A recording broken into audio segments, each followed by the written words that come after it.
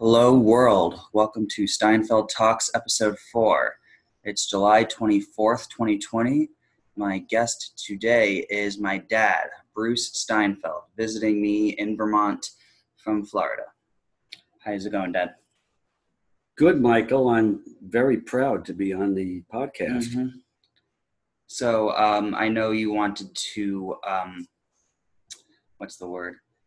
set the record straight on a few things that I had said about you in the first podcast. Yes. I'll let you go ahead and do that. I'd like to restore my good name because Michael said that I live in a 60 and over community and I don't do anything. And that is just absolutely untrue. It's a 55 and over community. And I do quite a bit. I go out to the beach a lot. I do karaoke. I got a girlfriend. And I do a variety of other things that I'm not at liberty to disclose at this time. Would you like to tell everyone where you do these things? Where you live? Where I live? Yes. I live in Delray Beach, Florida. Okay. Do you want to describe that to the listeners? My future audience might not be very familiar with Florida. Well, okay. Well, the southeast part of Florida has a lot of transplants from the Northeast. So Michael and I are New Jersey guys, so we're very comfortable there. And so you have New Yorkers, New Jersey guys, but in addition, I find the natives to be just wonderful. It's a nice group of people. And if you want to get away from the Northeast crowd, you just drive up the coast. In fact, my girlfriend and I don't even know if Michael knows this, 2 weeks ago we went to St. Augustine, and so that's 3.5 hours up the coast. So it's definitely classic native Florida, but Florida is very laid back. It's much more casual environment than I was used to in New Jersey. I have to say that people are a little bit nicer. Weather is fantastic, except the summers are a little on the hot side. How about the hurricanes? Well, I haven't really experienced them yet, but I'm concerned about it. Well, you got very lucky in that the hurricane last year stayed off the shore. All right, so that's until it got to North Carolina, I believe. It's a good point because, to Michael's point, the hurricane was pointed right at us, so I was singing a different tune last year. Now that that's safely tucked in the past, no, he's right. When the hurricane's heading at you, it's a problem. But every region has its issue. I mean, sometimes we talk about the West Coast, all the natural issues they have there. Although I have to say, in New Jersey, you don't have that many issues, except nobody likes people from New Jersey. That's the only issue you have. But other than that, you don't have that many issues. You have bad drivers. You should see the bad drivers in Florida. Well, they're all old. It's unbelievable. I've never seen anything like it. The drivers in Florida. Woo! Explain. Well, please. My dad said it wisely about 6 or 7 years ago. Unfortunately, he's no longer with us, but he said, you have the very old and the very young in Florida. So that's a very bad combination of drivers. But I have to say, the old people really take the cake. They're unbelievable. Their driving, it so aligns to stereotypes, the switching of lanes and the lack of awareness. It's just kind of amazing. And obviously the slow speed, which, you would expect. But hey, we're all going to be there. So judge not lest ye be judged. So I want to give you the opportunity, if we want to get into COVID now, to talk a little bit about Florida and COVID and maybe how it's being represented in the media, because I know you have some opinions about that. Well, my general feeling is that you have a liberal slanted mainstream media, and I'm not a big Trump fan, but I do believe their primary objective is to destroy him. So I think they will utilize any tactic they can to do that. So I think a lot of people have leveraged the coronavirus for their own personal reasons. It's a real problem. It's a serious problem. Ironically, I told Michael I don't see as much evidence of it as you'd think. I walk around, we see people in masks, but I don't see any empirical evidence of people that are suffering. Although, to be fair, I look at the statistics, and Michael knows I've got a statistical background, and to be fair, the hospitals are pretty full in Florida, so you can't say that's an accident. But of course, on the other hand, the death rate is low. But I have to be honest, for me, it's been very smooth sailing. The whole thing has been very easy, and I've heard a lot of people say quite the opposite. It's not a big deal for me, although it does encroach on activities. I mean, all sorts of stuff is closing down, but. I think one of the scariest things about these more recent COVID outbreaks is where they are occurring. Florida, Texas, Arizona, California, all in the summer. So I think when this came out, there was a lot of talk about how this thing is going to go away in the summer. That definitely doesn't seem to be the case. It's cropping up in very hot places. So, but I think what may have happened, Michael, is that this is a very smart virus. So my belief is that it's mutating, and I don't have data on this to relate to your original question, but my suspicion is the original strain might have been more sensitive to heat. But I've heard a lot of chatter in the last month or so that it's mutating to a form that is easier to catch but less deadly. Okay. I don't know how true that is, but that's the flavor that I've heard. I mean, that's definitely possible. There's so many things that we still have no idea about COVID, and it's kind of shocking to believe that about 6 or 7 months, well, I should really say 4 months, the evidence came out later that COVID was around in the U.S. as early as January. But I want to mainly focus on when the U.S. started getting hit hard, and Donald Trump started giving some strong opinions about COVID. It to me is really shocking how little information we still have. And I don't know if that speaks to our scientists and our government not being able to figure it out, if it points to our government knows, but they don't want to tell us. Well, I want to jump in on that one. I mean, I think there might be some truth to that, but then again, we have this international marketplace of ideas. So even if our government didn't want to tell us, which I wouldn't put it past them, but even if they did have that intention, we could get information from Europe, South America, Asia. That's true. So I don't understand. We haven't heard anything incrementally from any other place, so it doesn't really bolster that hypothesis. Yeah, that is a good point. Apparently, and I don't want to claim to know much about this, but apparently there is some credence to the idea that this is a man-made virus that escaped a laboratory in Wuhan, China, because it apparently behaves very differently than normal viruses do. I don't want to start making stuff up here, so I would refer you to Brett Weinstein's conversation with Joe Rogan, where he discusses that. Well, does he believe that? Yeah, he strongly believes that, and he's an evolutionary biologist, and I mean, we've discussed his role in the discovery that laboratory mice have extremely long telomeres. I mean, he's a pretty brilliant person, both him and his brother Eric. So I think if he says something about evolutionary biology, it's best to take it seriously. So what does he suggest regarding next steps? I don't know. I listened to that podcast. I think that podcast is a couple of months old at this point.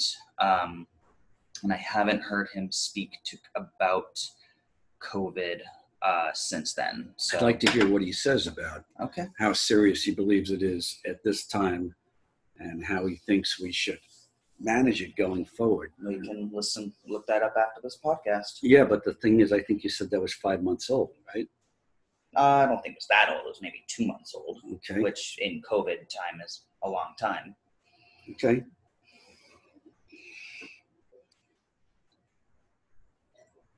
So do you want to tell everyone how you're enjoying your trip here in Vermont? You know, I always call Michael my best friend. I've been calling him my best friend since he slid into home and the doctor said he was safe. So I just had the greatest time being with him. Just love being with him.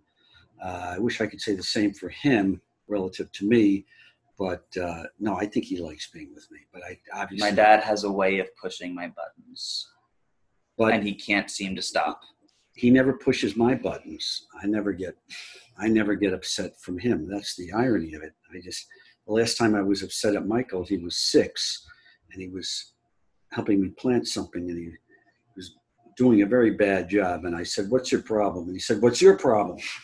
I was mad at him for about 15 seconds, but then I got over it. So I actually want to use that to segue into something related to what happened today. So earlier today, my dad and I were at Oak Ledge Park, went to the beach at Lake Champlain, had a very nice time.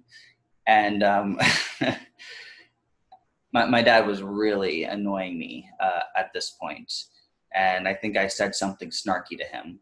And he starts picking up this conversation with this maybe 40-year-old dad right by us, saying that, and my dad said, "When I was a kid, I got yelled at. I grew up, I had kids, but now you can't yell at the kids. The kids yell at you."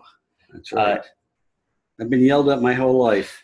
My parents were professional. Do you think there's something specific about your generation that I mean, this is a huge question. Of course. And if you don't know that, it just shows how entitled you are. The kids today are so entitled compared. There was a tipping Well, I asked point. what it meant about your generation, not mine. Well, we can get to my generation. I want to start there. I'll answer the questions in my own way. Okay. Thank you. I know a little bit about interviewing. All right.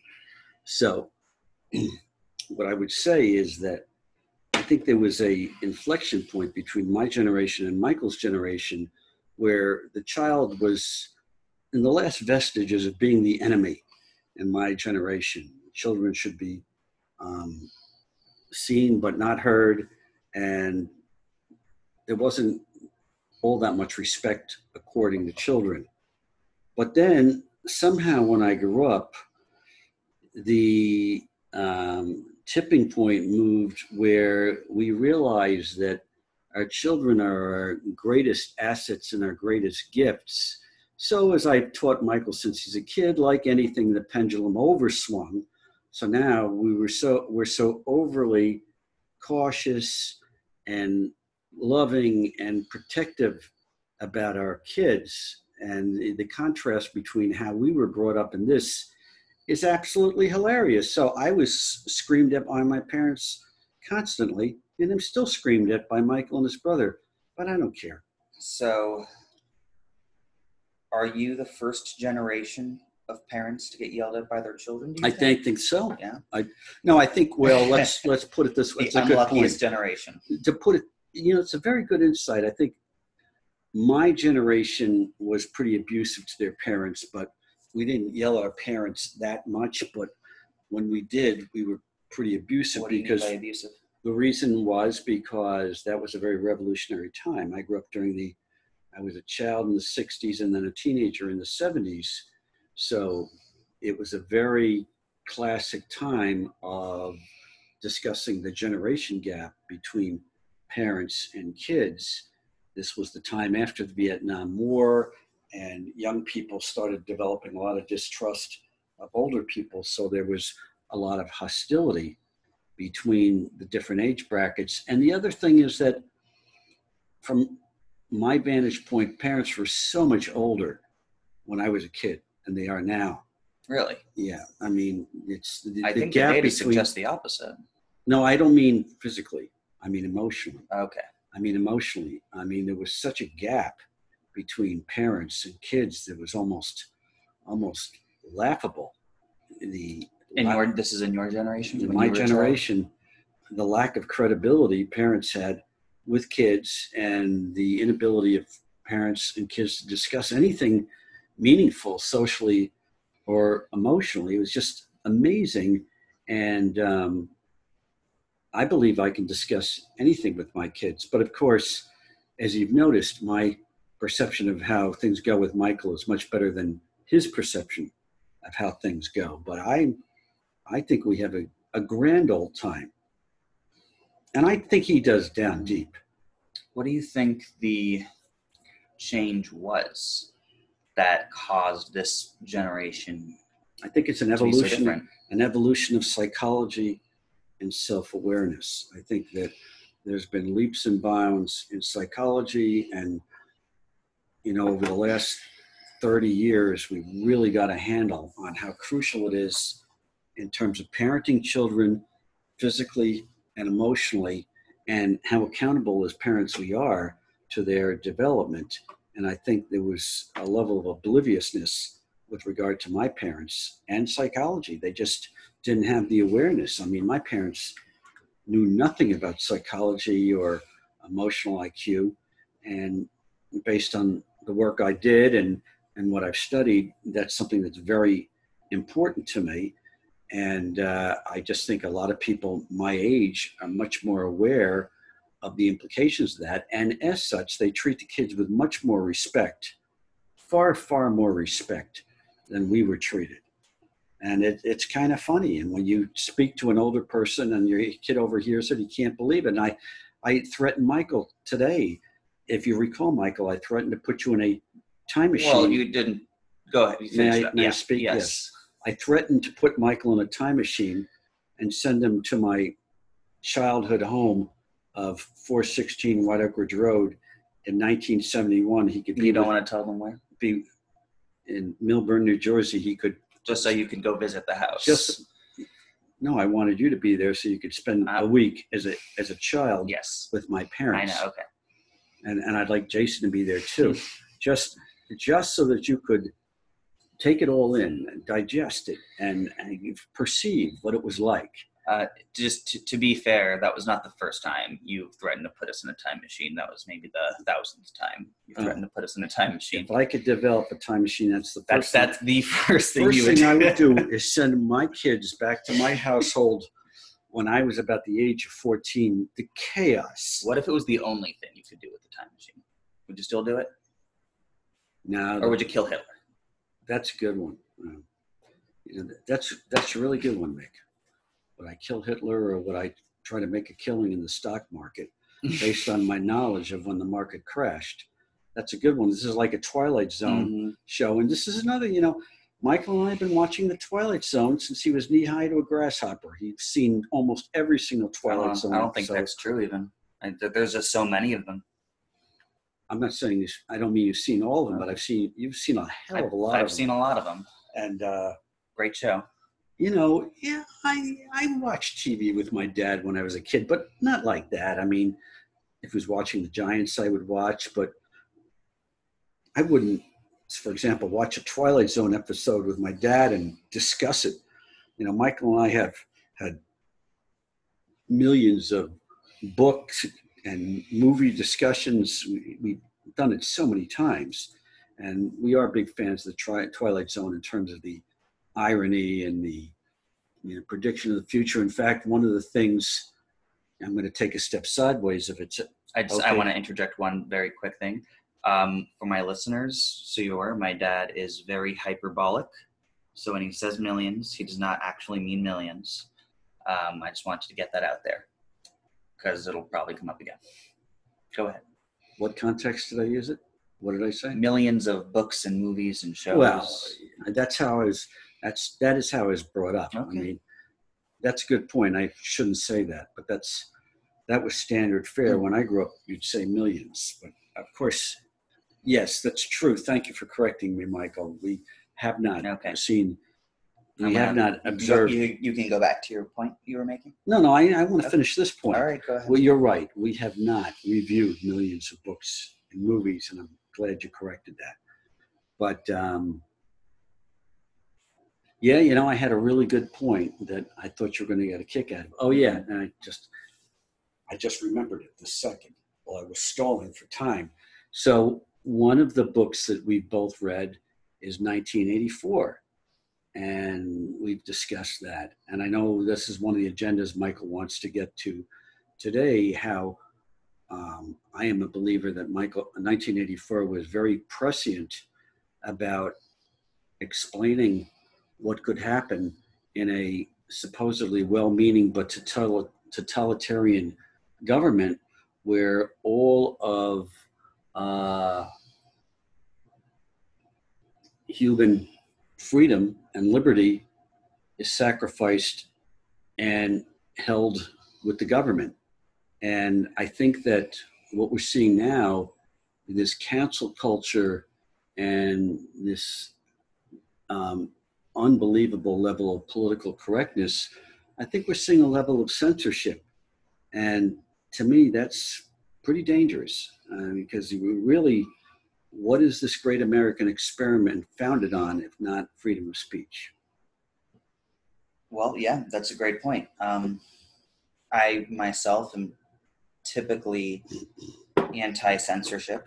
I believe things should be expressed as they should because anyone who's interested in that topic is going to find it anyway. I mean, nothing annoys me more than listening to a great song on the radio and the station ruins it by taking out the swear words. Kids are going to look that song up, and they'll figure it out. So I think maybe one good part of cancel culture is it reflects on what society currently is and asks the question, is that how it should be? So one thing I have a decently strong opinion on is Christopher Columbus. And I mean, we were taught in school that he was a hero that came and discovered America. And now we know he never set foot in America, and he slaughtered indigenous people and took slaves and took gold. That was par for the course at the time. So I'm not. Okay, so let me just jump in for a second. That's a very important contextual point. He was commissioned by the King and Queen of Spain to take this voyage, and you have to understand that back in the day, every country in history had slaves, and all the major countries sought to colonize,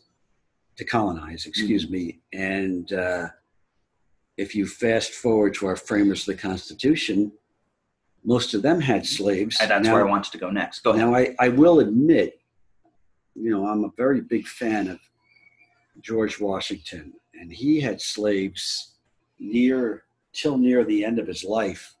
And I hate to say it, but I believe for public relations purposes, he let his slaves go.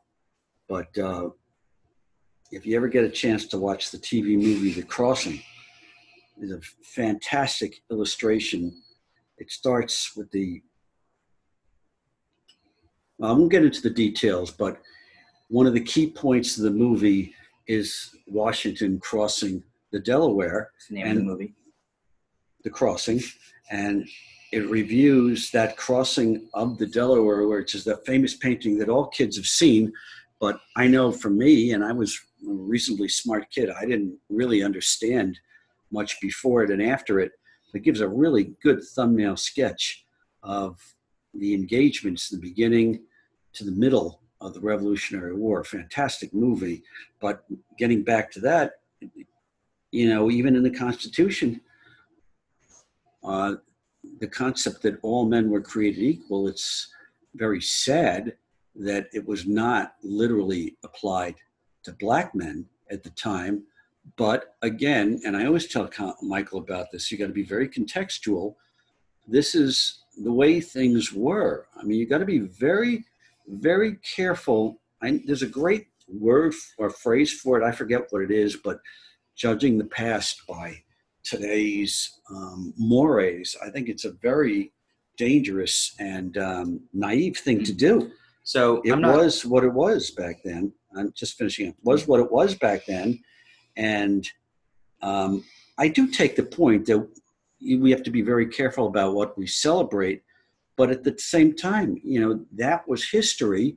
And even our founding fathers, as fabulous as they were imperfect and they were evolving. And that's really the whole story of history. I mean, you think about the stuff that was done in the Roman times. It's just unbelievable how barbaric they were.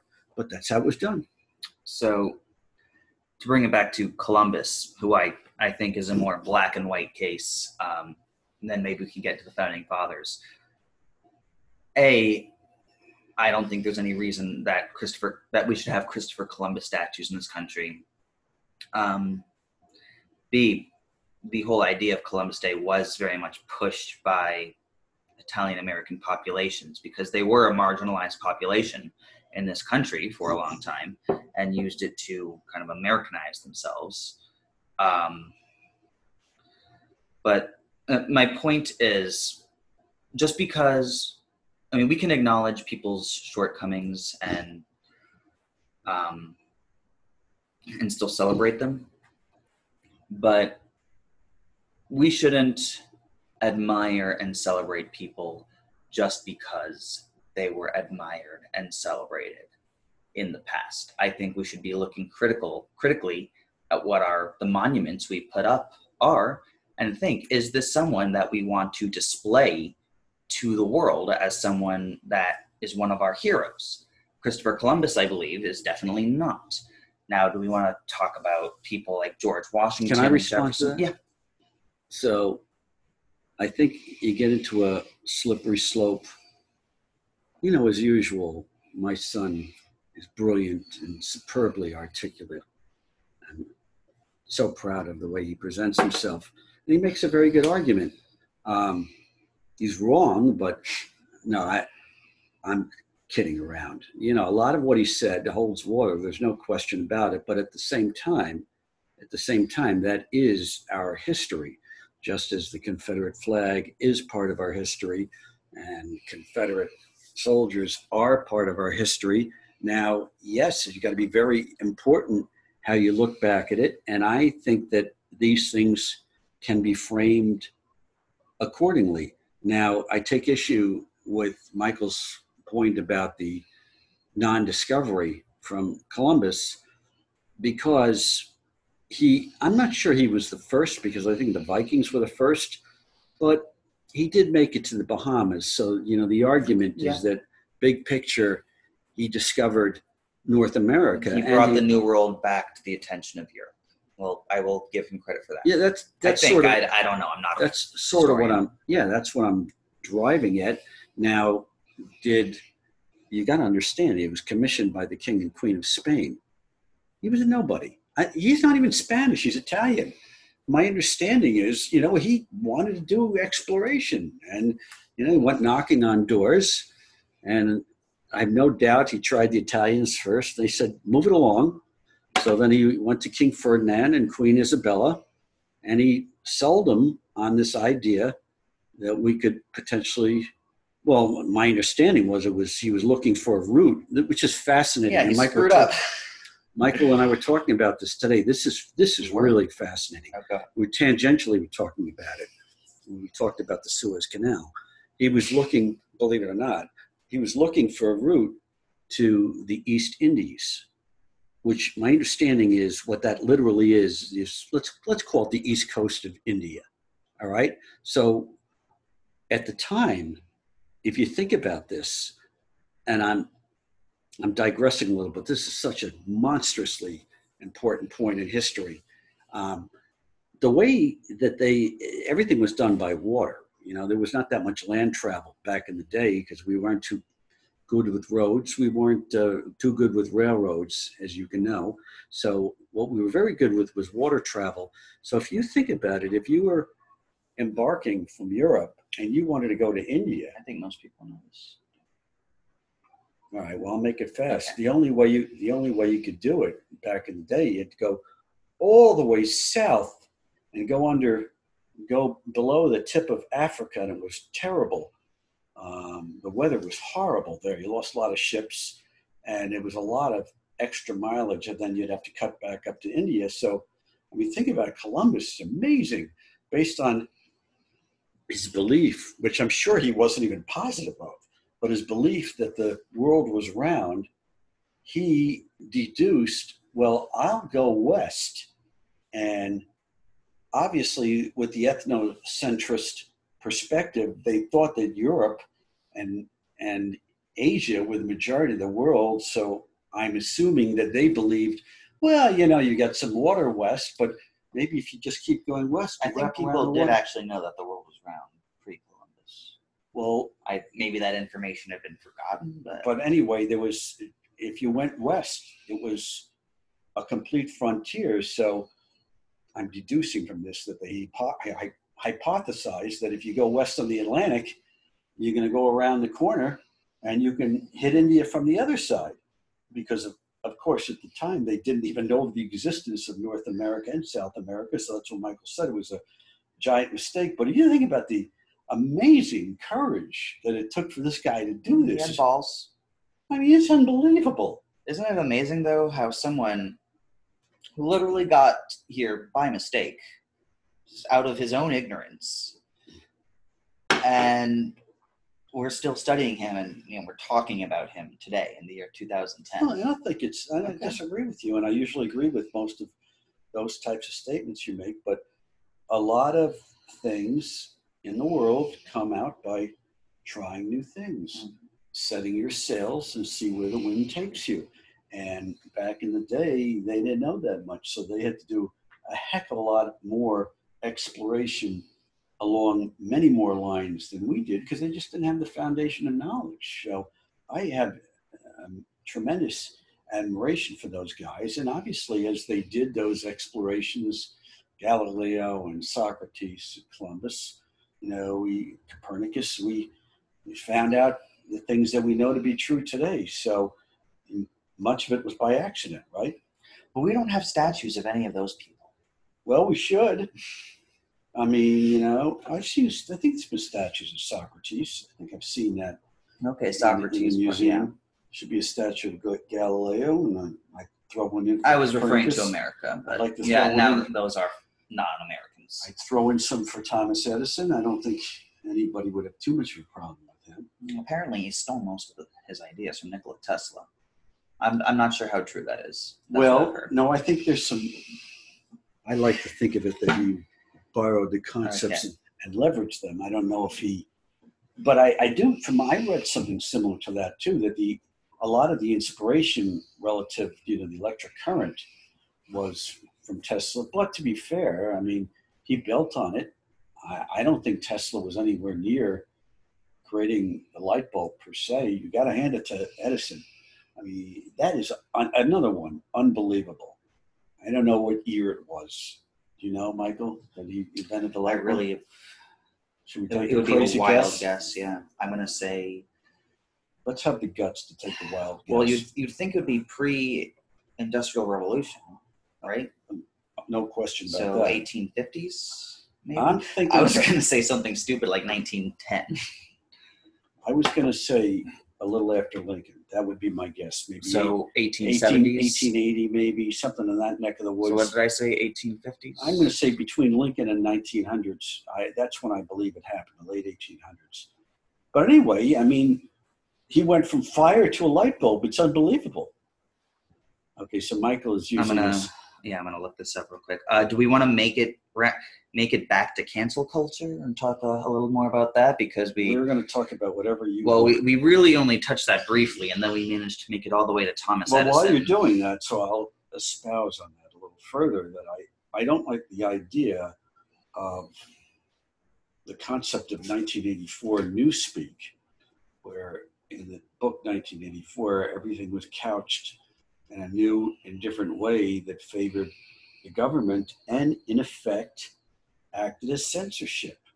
And anything that is actual or covert censorship, I have a real problem with, because I think that is the. Could I actually stop you for a sec? Because I'm going to need you to repeat all that, because I was reading on Edison, 1879 in Menlo Park, New Jersey. Well, I think my first guess was 1880, so I apologize if I was off. I don't think you said those words. I think that's what I said. Anyway, go No, back to I think you said the 1900s, Mick. Well, I said I was going to say something stupid like 1908 until I really thought about it. I think I said 1850s. You did. Okay, You did. so 18. So I was early. Anyway. So now this is an example where I bust his chops. He gets sensitive. It's just a joke. I'm busting your chops. Okay. I don't care. All right. One day he'll learn. But I don't get upset with him. For some reason he gets upset with me. I can't understand why.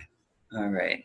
So now we Cancel can try culture. to make it back to cancel right. culture. So I think, look, what it boils down to, the road to hell is paved with good intentions. Political correctness, when this first started coming out in the, I guess, 80s and 90s, it seemed like a good idea. I really embraced it. But then, as I tell Michael and his brother all the time, the slippery slope came into play, and the noose tightened, and the noose tightened. And where does it stop? I mean, my last couple of years working at Merck, it was the political correctness of the environment was just unbelievable. You just couldn't have any fun. And I remember playing golf with a guy. I didn't even know him. I just paired up with the guy, and he was talking to his friend, and they were talking about joking at work. And the way he said it was, dude, it's just not worth it. And the way he said that to me was so comical and really just hit the point, because you were just so vulnerable. And that is a form of cancel culture. That is a form of controlling what you say. Now, I do think, look, we all know we have to have civility and try to have sensitivity to other people's feelings. But I heard somebody say this the other day. I don't know if you were listening to this or not. Maybe you weren't. I might have been just browsing on my phone. A comedian said an incredibly insightful thing. He said, one of the problems with cancel culture and political correctness is it does censor the bad guys from saying stupid and outrageous things. So you don't know who was the bad guy, because they're not saying things they would otherwise say. He was very funny, but he said, I'd like to know what the guy thinks, because A, it might be enlightening, and at least I know what spots the leopard has. Mm-hmm. Yeah, that's a great point. We can't really know people's genuine selves if they're constantly hiding it. And then just, one other thing, what I feel strongly about this, and I think Michael feels that I get too strategic or philosophical about this. I think when you go into cancel culture and you go into censorship related to political correctness, what that does in effect is it takes away some of your personal liberties. And the more you engage in that, the more you erode personal liberties. And I'm a very big believer in personal liberties. I think that's what made this country really special. Yeah, I think we're definitely on the same page about that. I think, and I'm going to go to the other extreme here. So that's what we're going to do, I guess.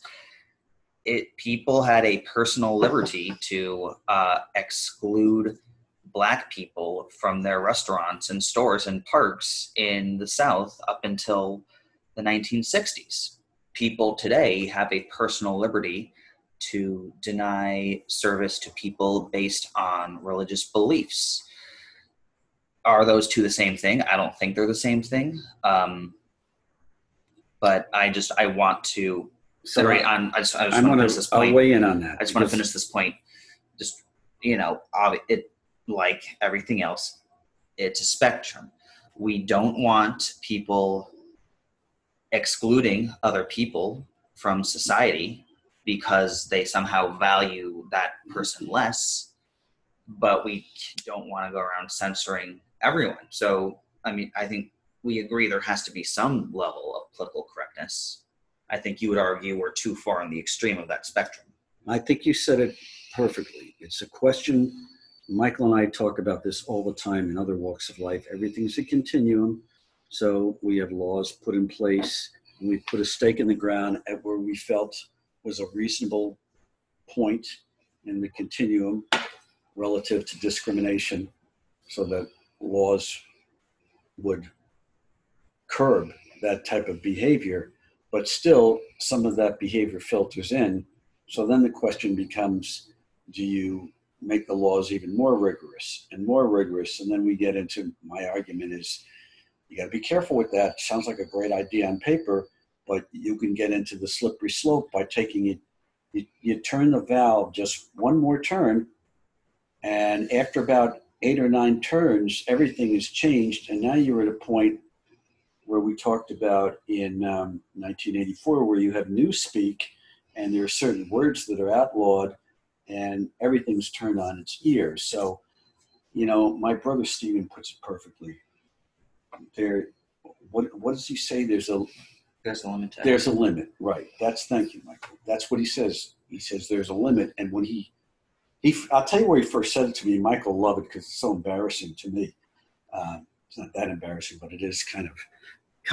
So we were playing golf once, and I forgot my sunblock. So it was in Florida. Man, these summers are unbelievable. So I'm slathering on his sunblock. So he's looking at me in disbelief because I'm slathering on the sunblock. And he goes, "What are you doing?" I said, "Well, I'm borrowing your sunblock." He goes, "Well, there's a limit."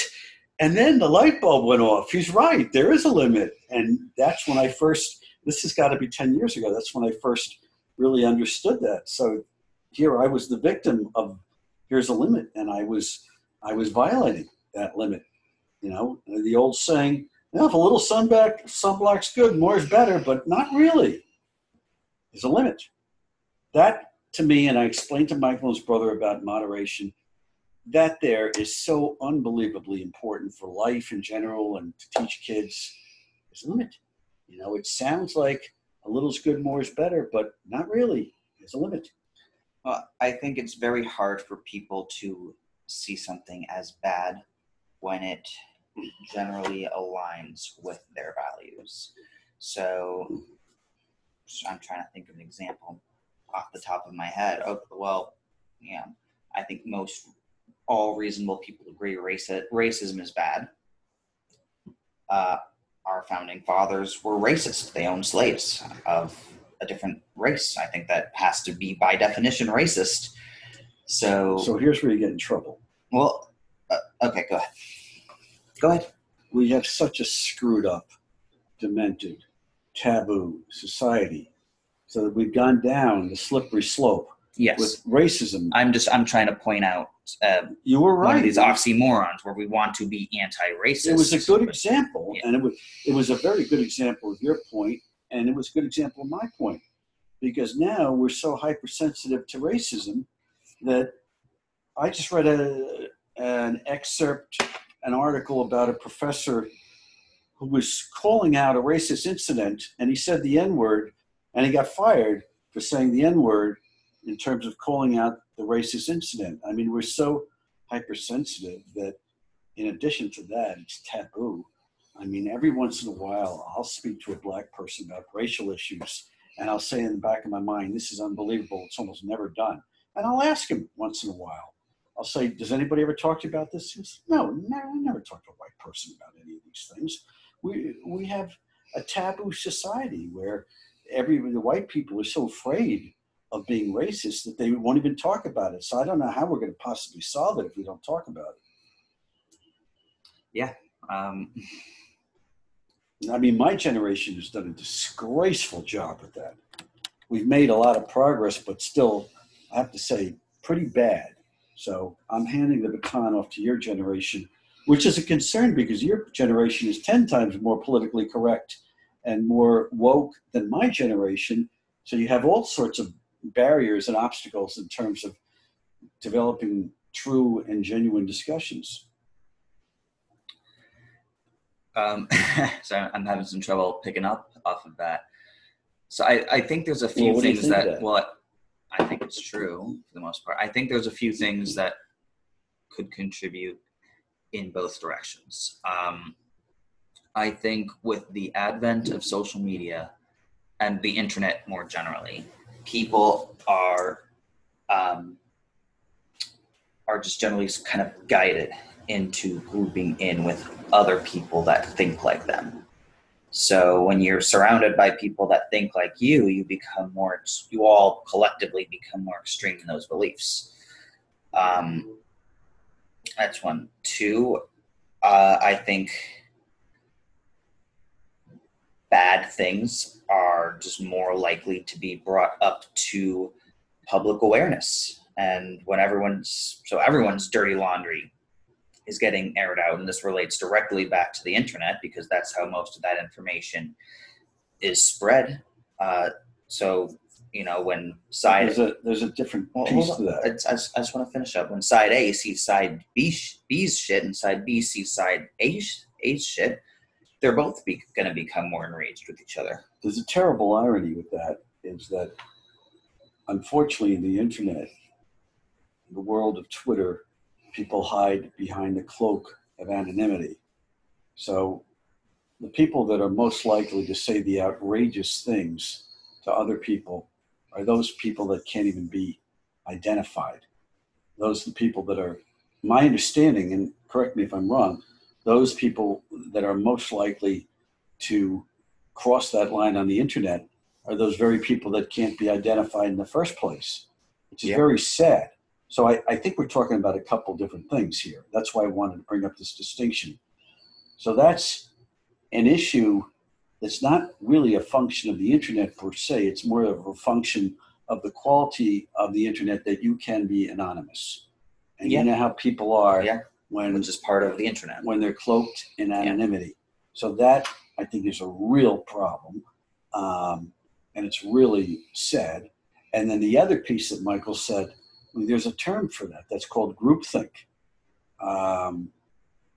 where you're in a group and everybody has these swirling hypotheses that all go in the same direction.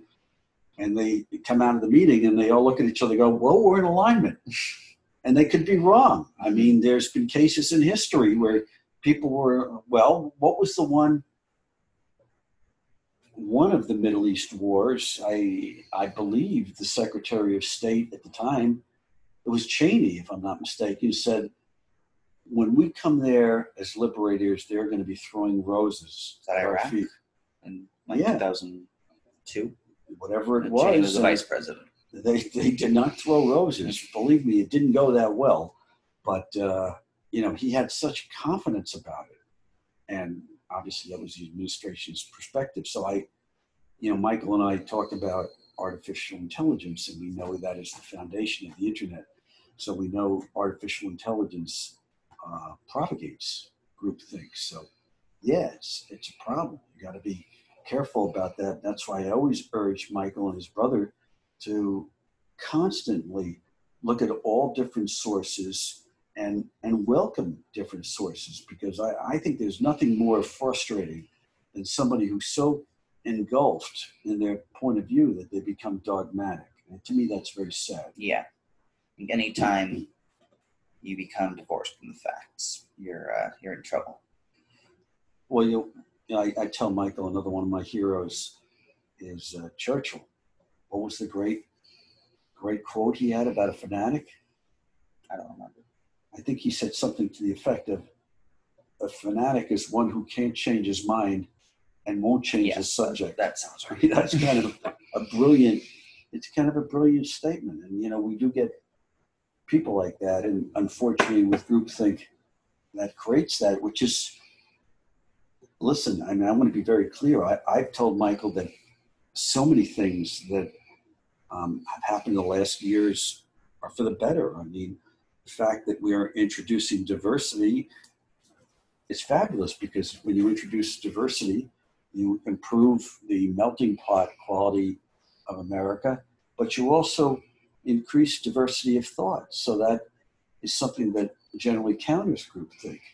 So there's a lot of great stuff that's going on. It's just that, we have this terrible mixed bag in this country. And as I said, and I really do believe it, so many things are taboo. You'd think it was like the 1850s where we can't talk about certain things. So I don't know how we're going to resolve them.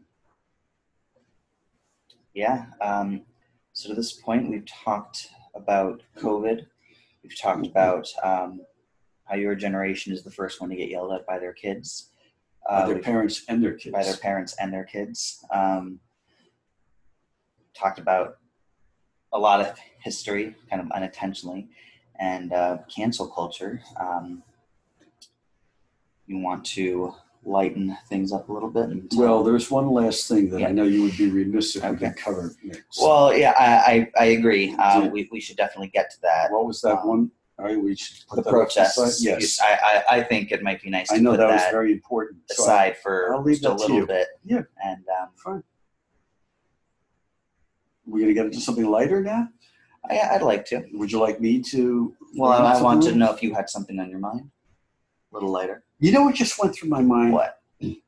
I always wanted to expose Michael to all different points of view and thoughts. So when he was about, I think he was 14 and a half or 15, I took him to the movie Borat. So he's like the youngest guy in the theater. And I said, Michael, I know this is a wacky, crazy movie, and it's actually an embedded satire, which he didn't understand at the time. But yeah, I'd like to get your opinion on some of the things that I've exposed you to that have been maybe earlier than some people might have, or if that's just my imagination. I don't think my dad exposed me to anything too early. Like I said, in today's world with the internet, children are going to find out about things. And when I was a kid, smartphones didn't exist, so you had to go onto the family computer, which occasionally led to problems that I'm not going to share here. Problems with Jason. Well, Jason especially. Too. Well, we discussed for a while. He was amazing on the computer. The stuff that he saw stuff on the computer that I didn't see till I heard. Well, we Jason and I talked about this last time. I mean, when you have an older brother, that's what happens. He was exposed to South Park at the age of 5. And that show was filthy back then. I don't know what it's like now because I've kind of been out of it for a while, but they did the most ridiculous shit that a 5-year-old should have never seen. And he saw all of it. Yeah, and when God made Jason, he broke the mold. So, you wonder if he's a product of all of those things. I'm sure he is. Yeah, I don't think there was anything you exposed me to too young. I remember with a number of things, like sort of dangerous things like, tools and stuff. I always said to you, I want you to learn it from me. I think that, we shared some alcohol early. I felt that if you learned it from me, if you remember when you had that girlfriend in high school, I made the bedroom in my house available to you. Thanks, Dad.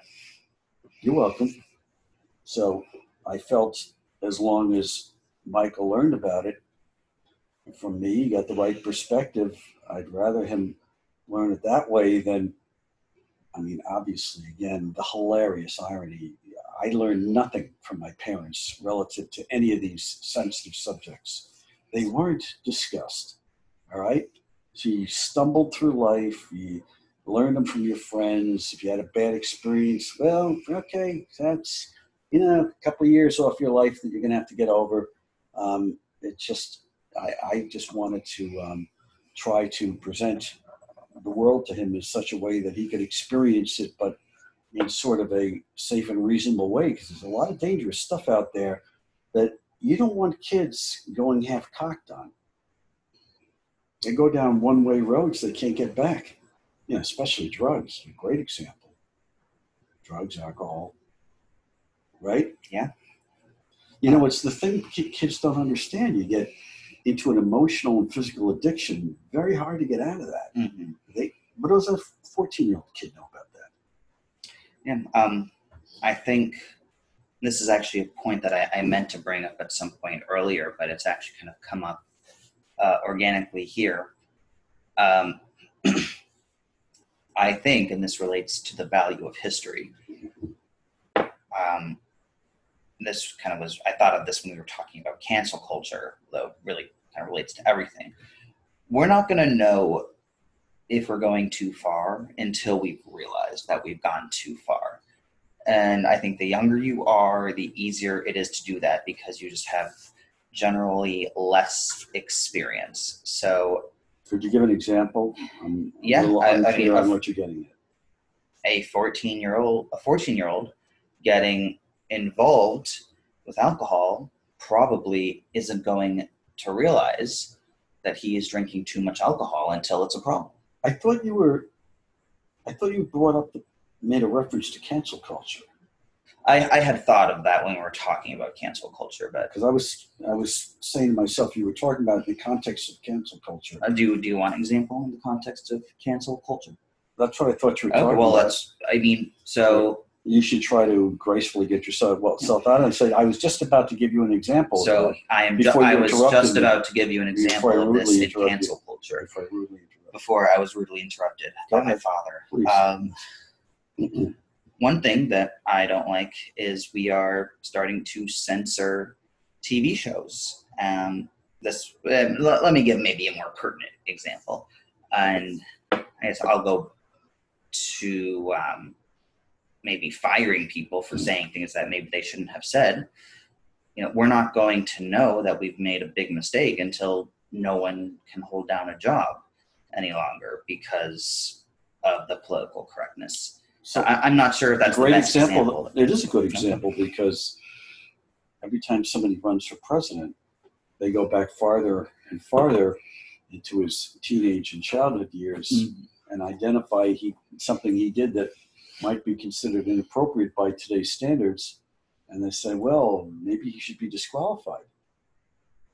So obviously the perspective there is who's going to want to run for who has had a reasonably normal life is going to want to run for office. No one. Except Trump, of course. Trump is like the exception to the rule. I mean, it's amazing what he's done and the Teflon nature of it. So there's actually a few directions I could see us going here. I want to run them by you. We could talk about Trump, which I actually am happy that in the current 3 episodes of the podcast, we haven't talked too much about Trump. But as you know, he's giving us more and more stuff every day, so we can talk more about him. We can talk a bit about Joe Biden because the topic of Joe Biden actually has not come up on this podcast yet. And I think he will warrant some discussion, seeing as he's projected to be the next president of the United States. We could go into what we had alluded to discussing earlier. What do you think? What do you want to talk about? All right, let's talk about Joe Biden.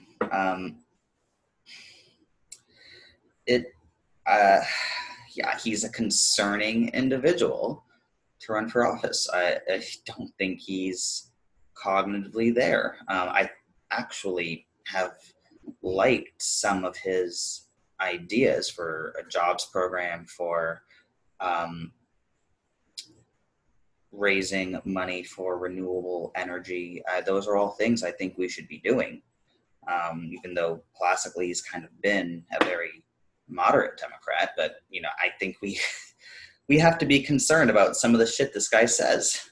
He's not all there. I don't want to say anything rude, but I mean, I've seen enough. I know I've seen enough because whenever he comes on, I'm not interested. And I hear a little voice in my head saying, I've seen enough. So,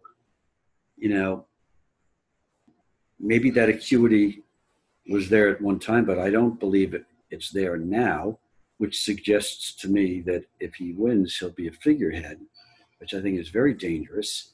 And I've told Michael that it appears with the Democratic Party moving to the left that he would be a figurehead for a very strong leftist force.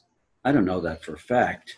One thing Michael knows is I'm constantly hypothesizing, but that's what my hypothesis would be, that it's a strategic alliance and that he's not going to be running things. I mean, that's more or less fine with me, I guess. I would say I am disappointed that Bernie Sanders didn't get the nomination. And then if not Bernie Sanders, I'm blanking on her name, the Congresswoman Tulsi Gabbard seemed like a really fit candidate.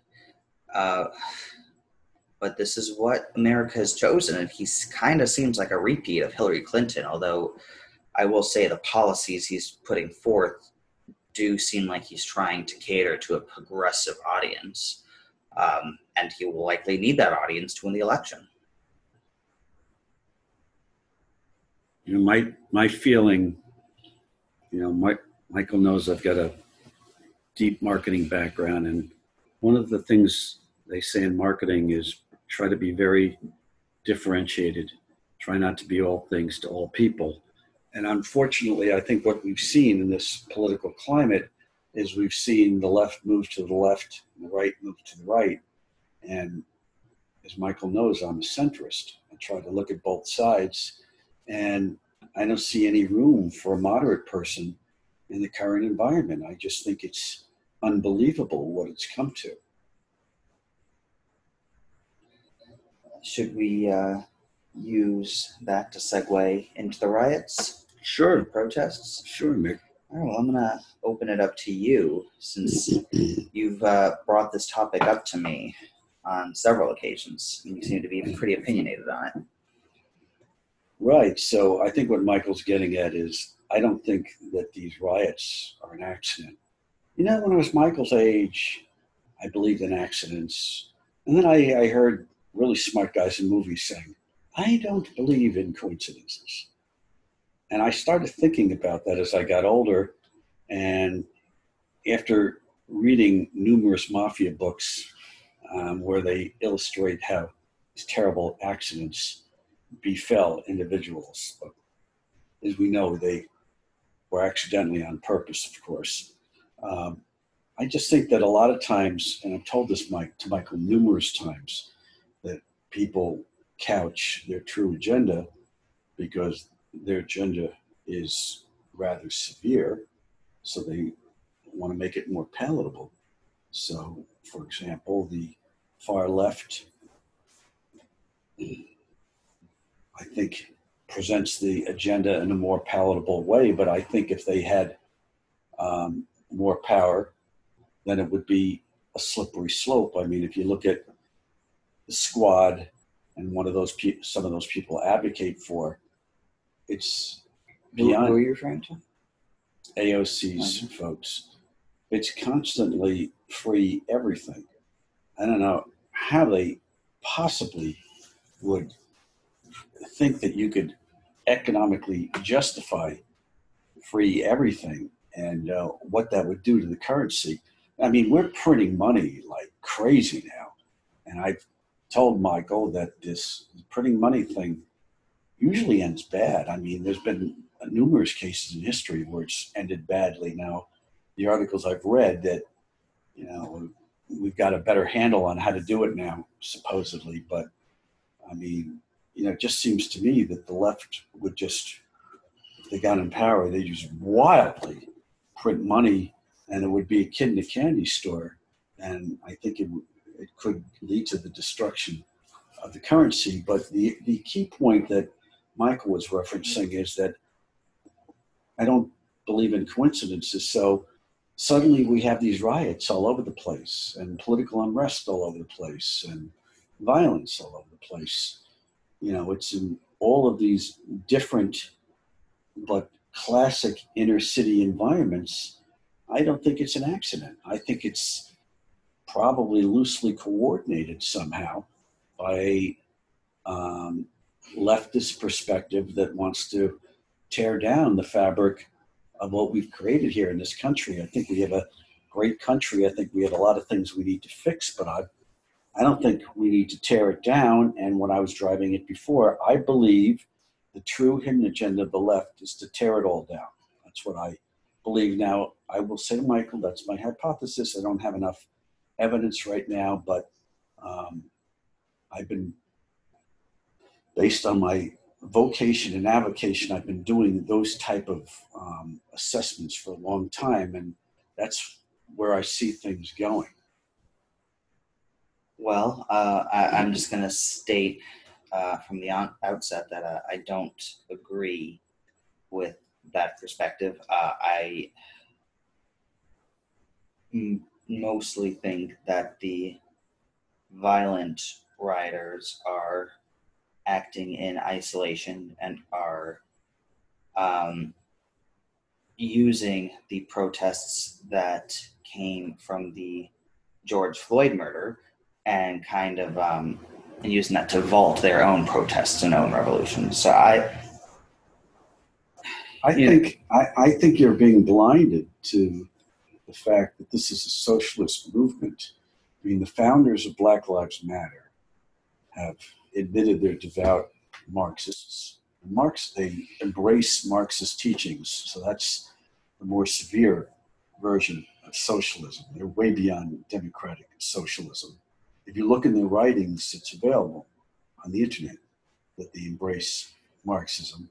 And I think a lot of what you see relative to the leftist protesters, there's a linkage to a movement towards Marxism and an overthrow of our current free market environment. I don't have enough evidence right now to prove it. Wouldn't matter anyway. I always tell Michael, my opinion in $2 will get you a cup of coffee. It's up to Michael and his generation to make changes, not up to me.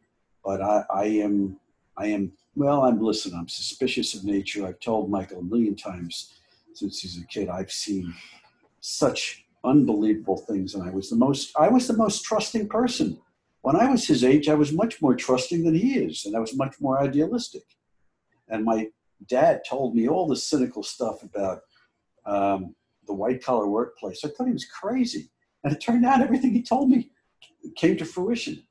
Every cynical thing he ever warned me about relative to human nature in the workplace, I've seen evidence of many times at my own expense. So I'm of a suspicious nature. I've seen a lot of bad stuff in my day.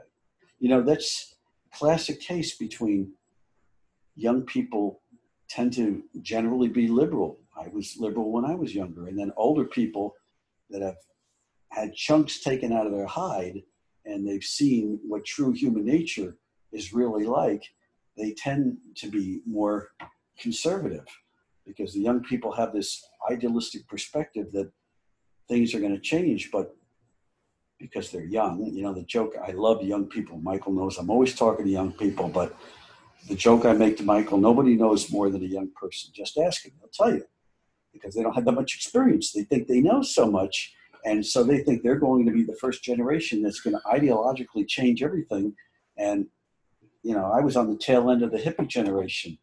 They were sure they were going to change it. And this has happened many times before. So I just, you know, would caution young people, you have to be very careful. You don't know what you don't know. And it is important to have an ideology and to try to do the right thing for the future. But, you know, Michael knows I'm so big on quotes. One of my other famous quotes is, you have to know your history, because those that don't learn history are doomed to repeat it. So if you're going to be a blind ideologue, you could go down a very dark alley.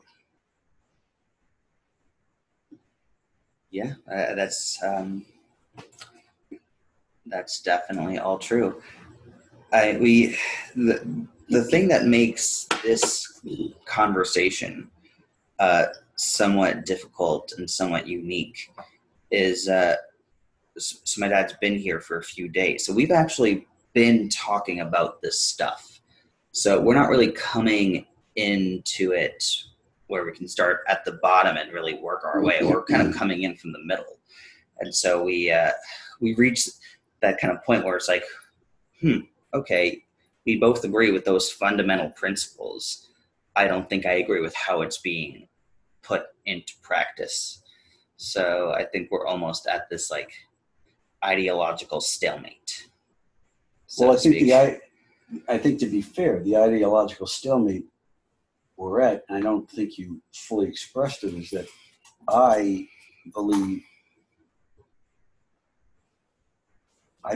that there's something going on under the surface with the leftist movement that's more than an accident of all these cities having unrest. And Michael feels I'm being a little bit over suspicious and paranoid that it's something whose time has come and it's just happening. But as you guys know, I don't believe in accidents. After reading all my mafia books and growing up in New Jersey and learning about the mob and corruption in New Jersey, I don't believe in accidents. Of course, they happen occasionally, but I don't buy it. And of course, Michael means the world to me, and he's going to be taking over this world with the rest of you. So I just want him to be on your guard that a lot of things look great. They look great, and they are great till they're not. So what's the underlying agenda on the right?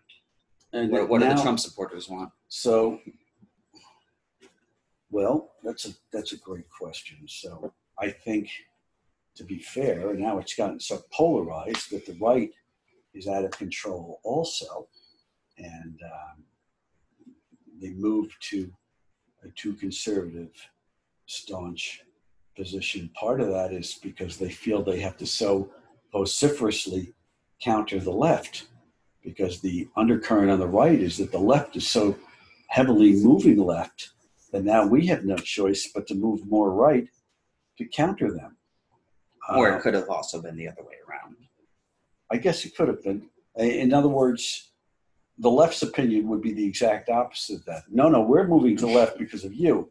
And the right's opinion would be that same thing in reverse as well. But it goes back to what I said a few minutes ago, that where is the room for somebody who's in the middle and a moderate thinker? I mean, I really resent the fact that in November, as you can see, my hypothesis is that Biden is a figurehead, so I'll be voting for somebody much further left than he presents himself. Or conversely, I can vote for Trump. And I find it unbelievable that these are the two choices, these two outrageously disparate choices are the only main choices available to me. And I'll just remind everyone that the state he lives in more or less decides the election, Florida. Do we want to use that to segue into Electoral College a little bit? We can use anything you want, Nick. This is your time. All right. But I think that with the Electoral College, I think we came to a very good conclusion on that last night. We did. So if you want to recap that to your friends, I mean, Michael and I saw the whole thing in 15 minutes last night. Did we not? I would say it's a good compromise. I would probably still favor a popular vote. Well, you have to explain. But, okay, so to the folks. The issue with the Electoral College, other than the fact that it is basically trash, is that it essentially allows. What that is an outrageous. There is an even-handed presentation. The issue, other than the fact that it's trash. I'm entitled to my opinion. I think a system that twice in the last 5 elections or something has voted. Oh, you mean the Electoral College the way it is now? Yes, the way it is now. Sorry.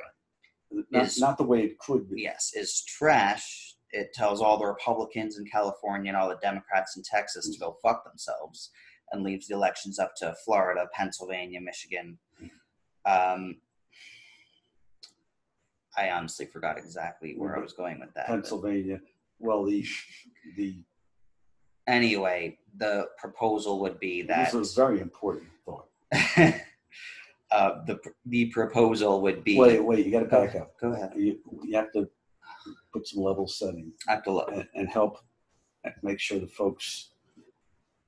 most of them know, but for those that don't know, perhaps you want to just clarify what is the purpose of the Electoral College, because I know there's many people out there saying it's terrible. Well, Okay. what's the purpose of it, and why do you think the founding fathers installed it in the first place? I think that it is honestly a good debate because, and anyway, So go ahead. what the Electoral College is said to do today is redistribute voting. It was always said to do this. Okay, I'm not sure I agree with that. That's a very important point that Go ahead. I'm sorry for interrupting. Go ahead. I'll give it back to you in 1 second, but I just want to clarify something you said, because you did say something that was not factual. Okay. And I'm pretty sure that my perspective's correct here. Go ahead. It was always intended to put in place to weight voting so that the coasts or the major cities would not carry a disproportionate amount of votes, and that ironically was even a reasonable assumption in colonial times, and that's why they installed it there. I will just say I am skeptical, as you are, of lots of things, of that interpretation being the reason. So let me just back up for a second, okay. so that the folks who don't know how it works, because Michael and I talk about this all the time. We talk about the Electoral College all the time? Well, we've talked about this concept. Go ahead. We've talked about the concept of waiting. Have we not a number of times? I don't think so. Okay. Well, in my dream, we talked about it. In your dreams? Okay. Well, it's a waiting system. Everybody makes it very complicated, but the idea is that if you didn't put weighting on all the states and you just let the popular vote fall as it may, the power of the depths and the concentrations of the highly populous states would be such that they would sweep away the election. So what the idea is that you assign electoral votes for every state, and they do a weighting technique where actually the more popular states are weighted a little less than you might expect based on their raw population. And the colonists, as well as the current believers in it, feel that this gives less dense states a chance to have a voice. Now, Michael brought up a concern with this last night, which we solved, so I'll turn it back to him to present. So the proposal is that you would take... We'll explain the problem of that. First, you have to clarify what the problem is. The problem of it is that someone who does not get the most votes for president of the United States has, and is currently president of the United States. So that raises a question. Maybe there's something not perfect about this weighting, because right now the monkey wrench is, and it is simplistic. You're over-explaining. For most states, it's winner take all, where if there was even just a 1 or 2%. This is what my generation would call mansplaining. That's just to point out to you. Well, it ties back to the solution. All right, go ahead. I was going to say, it ties back to the solution that we created. So our solution was, instead, I think there are some states that do proportionately break down those electoral votes. Maine, maybe? Based on Maine's kind of weird. All right, it's taking us 10 minutes to say something that should take 20 seconds. Let me just finish it. It's very, very important. But most states do winner take all. So Michael and I solved this very cleanly last night by saying we should just stick with the weightings, but then apply a percentage split based on the popular vote, and then everybody should be happy. So that's a very important problem this country solved. So I will just for clarity, if a state has 10 electoral points or votes, and the Democrat gets 60% of the vote, and the Republican gets 40% of the vote, the Democrat would get 6 electoral votes, the Republican would get 4 electoral votes. And I actually did this calculation with the Clinton-Trump election and found that Hillary Clinton would have won the presidency by a narrow margin. Wow. So good one, Nick. I think, and I just thought of this, it is, to me, hilarious that the one time conservatives are in favor of any sort of redistribution, it's for elections. And what do you know? It tends to favor them. How ironic is that? So I guess your point is, my brilliant son tends to skip ahead at points, so it's hard to follow his thought process. Are you saying that the Midwest states that are upweighted tend to be more Republican? Well, it's not just the Midwest. It is. Are you saying that the states that are upweighted tend to be Republicans, so it ironically favors them? Yes, that is exactly what I'm saying. Well, why didn't you say it? I don't know. I didn't think to say it. You really should have. So, this is supposed to be the anti-redistribution party. All of a sudden, redistribution is great. And I actually think there's a number of hypocrisies among the Conservative Party, such as this is supposed to be the party of liberty and free choice, except when it comes to your body. You can't have an abortion or you can't smoke marijuana. That's obviously off limits. I know there's another one that I can't remember at this point. Another one. This is supposed to be the party of Christian values. Judeo-Christian values. Christ was a hippie radical socialist, and just for the record, was not white. So he was born in Israel. He's Middle Eastern. How could he be white? You're saying he was black? Saying he was probably some sort of a brown. Mm-hmm. So, and I'm sure there's almost certainly hypocrisy. I don't know that Christ was a socialist. I would have bet that he would have. I'll give you an example why I think he would. Feed the poor, take the stranger into your home.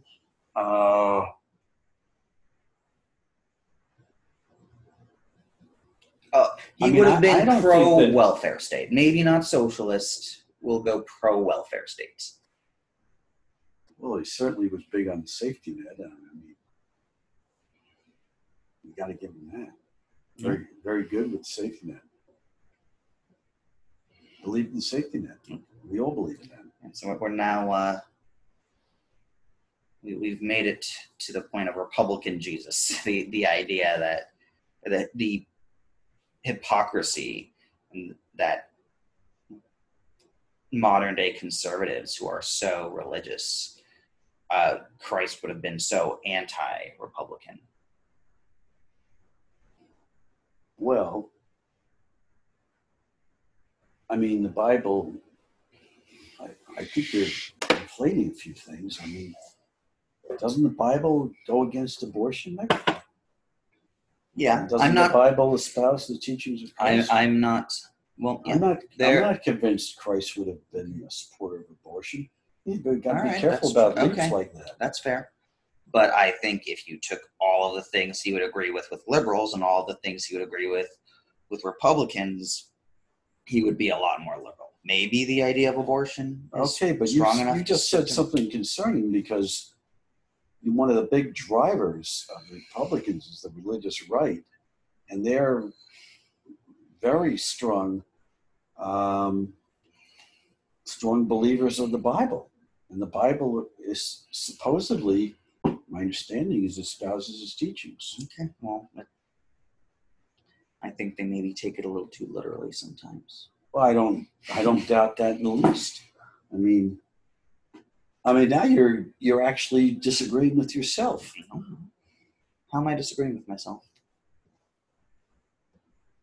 You're saying they too literally follow Christ's teachings, but a minute ago you were suggesting they did not follow Christ's teachings. They follow it literally when it comes to abortion. Otherwise, it's up to interpretation. I don't think they would agree with that. I'm sure they wouldn't. But most of the religious right are very dogmatic about their compliance with the New Testament. So I'm not sure I'm agreeing with that. Now, if you're going to say, do I think they take it too literally? Of course I do, but they wouldn't agree with that. Okay. They would tell you, and I've heard them say it on TV, and we are devout believers in the word of Jesus Christ. They think that's they think it's gospel. That's the word, gospel. So I'm a little confused what you're saying there. I mean, if you want to say that maybe they're too literal for reasonability, I'm not going to disagree with that, but they think they're following the words of Christ. Okay. Well, we didn't get too far in that one, Nick. Right? I think what I wanted to say, but maybe didn't say correctly, is they have not extrapolated many of Jesus's beliefs to what he would say about things today, such as immigration, such as redistribution of wealth, such as feeding the poor. This is classic with religion. Okay, yeah. Most aspects and sects of religion are not interested in reinterpreting relative to a modern perspective. You could say the same thing for Judaism. You could say the same thing for Islam. Okay, so every religion has that issue. I will go back and adjust what I said before. There are certainly things that modern day conservative Christians politically keep with respect to Jesus and the Bible, but there are also many things that they don't. So if you want to say that if they were being fair and looking at our current environment, what would Jesus say today? I would agree with Michael, but unfortunately, they're going to laugh at you. They're going to say, that's not how we do it. And conservative Jews are going to say the same thing about the Torah. And conservative Islamists are going to say the same thing about the Quran. Because you know how conservative religious people are. They look at the straight interpretation of the book. Yeah, well, with that, I wanted to highlight one of my dad's hidden skills and hobbies. He probably knows what I'm talking about, I think. Do you know what I'm talking about? I think I do, but I'm not a mind reader. I think maybe you're talking about karaoke? Yes, I'm talking about karaoke. Okay. I thought the audience might be interested in hearing about your karaoke. Oh, that's part of my thing in South Florida, you know. It's pretty cool. You know, you have a lot of these bar restaurants.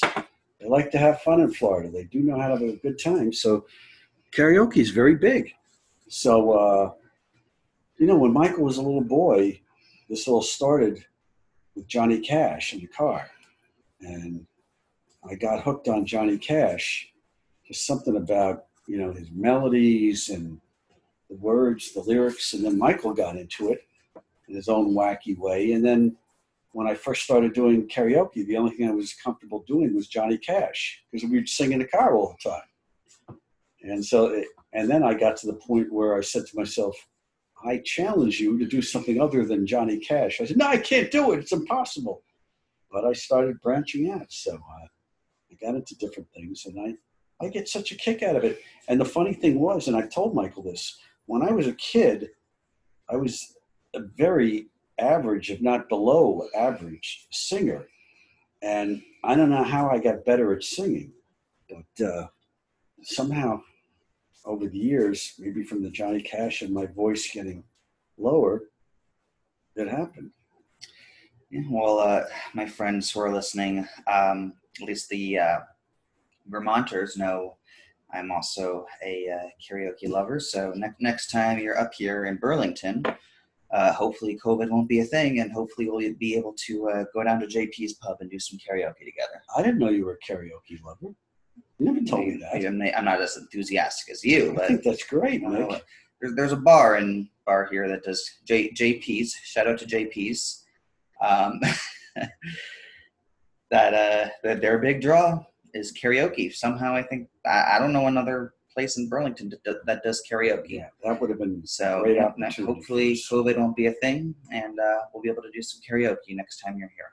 Okay. Mickey. All right, should we wrap this up? Let's wrap it up. Anything else you want to say to the audience? He did great. Isn't he fantastic? I mean, if I think about how I would have done at 26 doing the same thing. First of all, the idea that I would have even had a podcast with my dad is both hilarious and preposterous at the same time. But if we did, I never could have carried it the way he did. All right. Well, thanks for doing the podcast, Dad.